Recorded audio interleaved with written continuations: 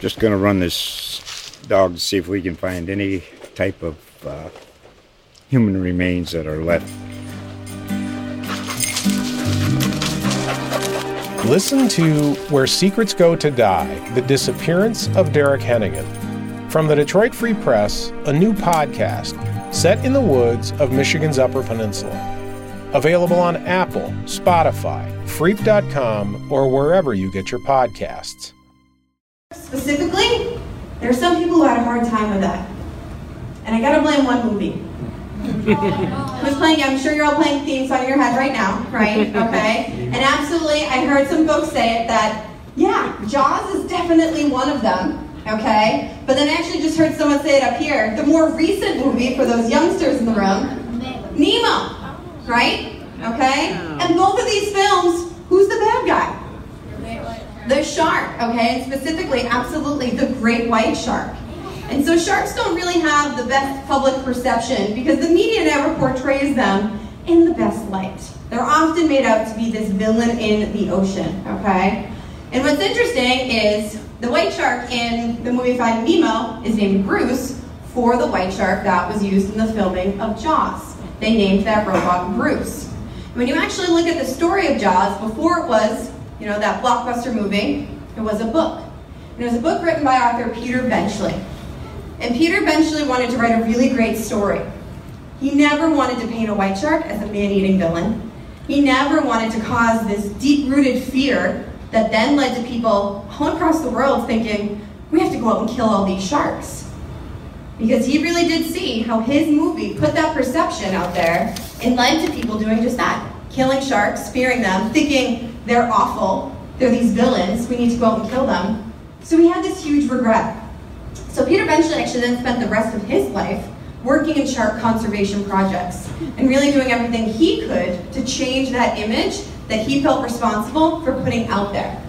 Because he knew that sharks are important. And he also knew that sharks are pretty interesting. And I think this is one of the things that a lot of people forget, is really, what makes sharks unique. Because they are a fish, but they're a special kind of fish.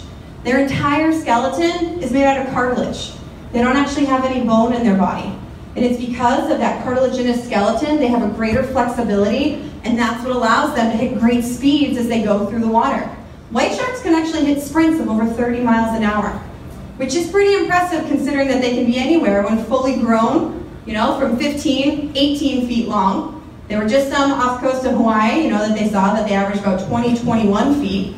And to be able to hit those speeds, okay, it's pretty amazing. Not only that, but as a cartilaginous fish, white sharks have multiple rows of teeth that continuously replace one another. So how many of you here lost your baby teeth? And anyone here, unfortunately, then lost an adult tooth? Okay, it's no good when you lose that adult tooth unless you're a shark. Because they can lose that baby tooth, that adult tooth, and then another tooth is going to move forward. They've got about 5 to 6 rows of teeth in their mouth, okay? And so really amazing things that allow them to be this unique animal, those firm, rigid fins that allow them to swim at those speeds through the water. And not only when we talk about white sharks specifically, and a side note here, I've learned a white shark is the same thing as a great white shark. But when I talk up here for an hour and if I have to keep saying great white shark over and over again, I'm going to get winded pretty quickly. So bear with me as I call them white sharks. But a few times now at the end, someone's raised their hand and said, is a white shark a great white shark? So I'm going to give that disclaimer right now. But when we're looking at these white sharks, they're not only a fish, but they're a predator. And they're a really good predator, okay? So good that they're what we call an apex predator. And they're positioned up there at the very top of our ocean food chain. And so their role as that apex predator is going to be to help maintain our ocean food chain from the top down and really make sure that different population levels are going to stay in balance because of what they do in that top role, okay? Can you remember your question? I promise I'll answer it at the end, so store it somewhere in your brain, okay? And when we look at our ocean food chain, okay, and really look not just at the chain, but the entire web, which is what this graphic is, it's really going to show you how all these different living things in our ocean are connected. And when we talk about the white sharks, they're one of those little bubbles, but they're connected to so many other things, okay? And so when we look at this, It's important to realize that by taking white sharks out of the equation, you're going to see that trickle-down effect in a lot of other areas. But a lot of people right now aren't just talking about the sharks, they're also talking about the seals. And this graphic will really show you how it doesn't matter what you take out of the equation, all living things, from the tiniest little phytoplankton to those larger sharks like the white shark, or bigger than a white shark could be the basking shark, they all serve a function. They have a purpose, and they're all connected to the other living things in our ocean, and we need them all at appropriate levels to have a healthy ocean. And unfortunately, throughout history, we as humans haven't really done the best job in allowing nature to be nature and maintain those populations. And we're actually going to take a quick history lesson here before I even get into the white shark research and what's taking place, because it's important to understand about how we've gotten to where we are with our local ecosystem. There's a lot of people who think, white sharks are new to this area, that we've never had white sharks up the coast of Massachusetts. That's false. Okay? We've always had them as a part of our marine ecosystem. You talk to people who have been fishing off the coast here their entire lives, they're going to tell you that they've seen them out in deeper waters, that they've always been here. And that's true. The difference is white sharks are coming in to more shallow water now. But outside of the sharks, the other conversation, as I said, is around the seals. And there's a lot of people who think that seals are new to our ecosystem. That's also false. Okay? Back in the 1800s, we had so many seals off our coastline that in about the 1880s, they actually opened up a harvest.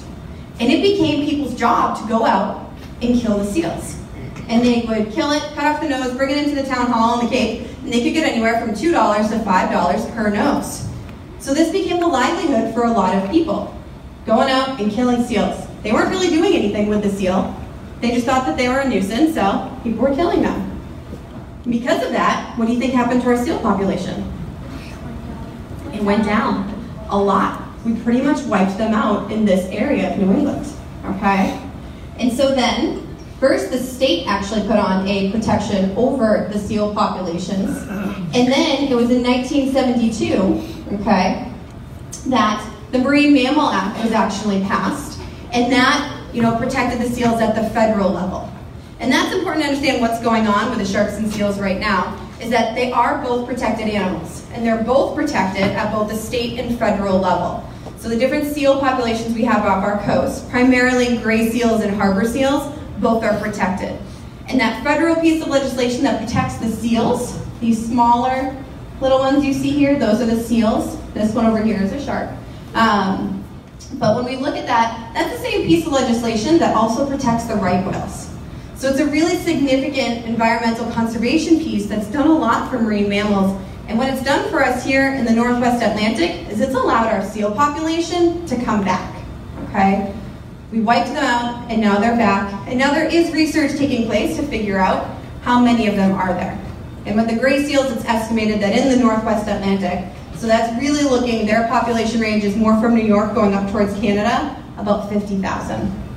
Don't ask me about the white shark population because we actually don't know the answer to that yet. But we're working on it, okay? But so with the seals being protected, and then the white sharks are also protected, and again, both in state and federal, by honoring their role in the ecosystem and not interfering with it as humans, we're seeing those populations come up. And we do believe that the white shark population is increasing. And what's happening is these white sharks are coming into inshore waters, as you can see here, because of that seal population that has come back. Just going to run this dog to see if we can find any type of human remains that are left. Listen to Where Secrets Go to Die, The Disappearance of Derek Hennigan. From the Detroit Free Press, a new podcast set in the woods of Michigan's Upper Peninsula. Available on Apple, Spotify, Freep.com, or wherever you get your podcasts.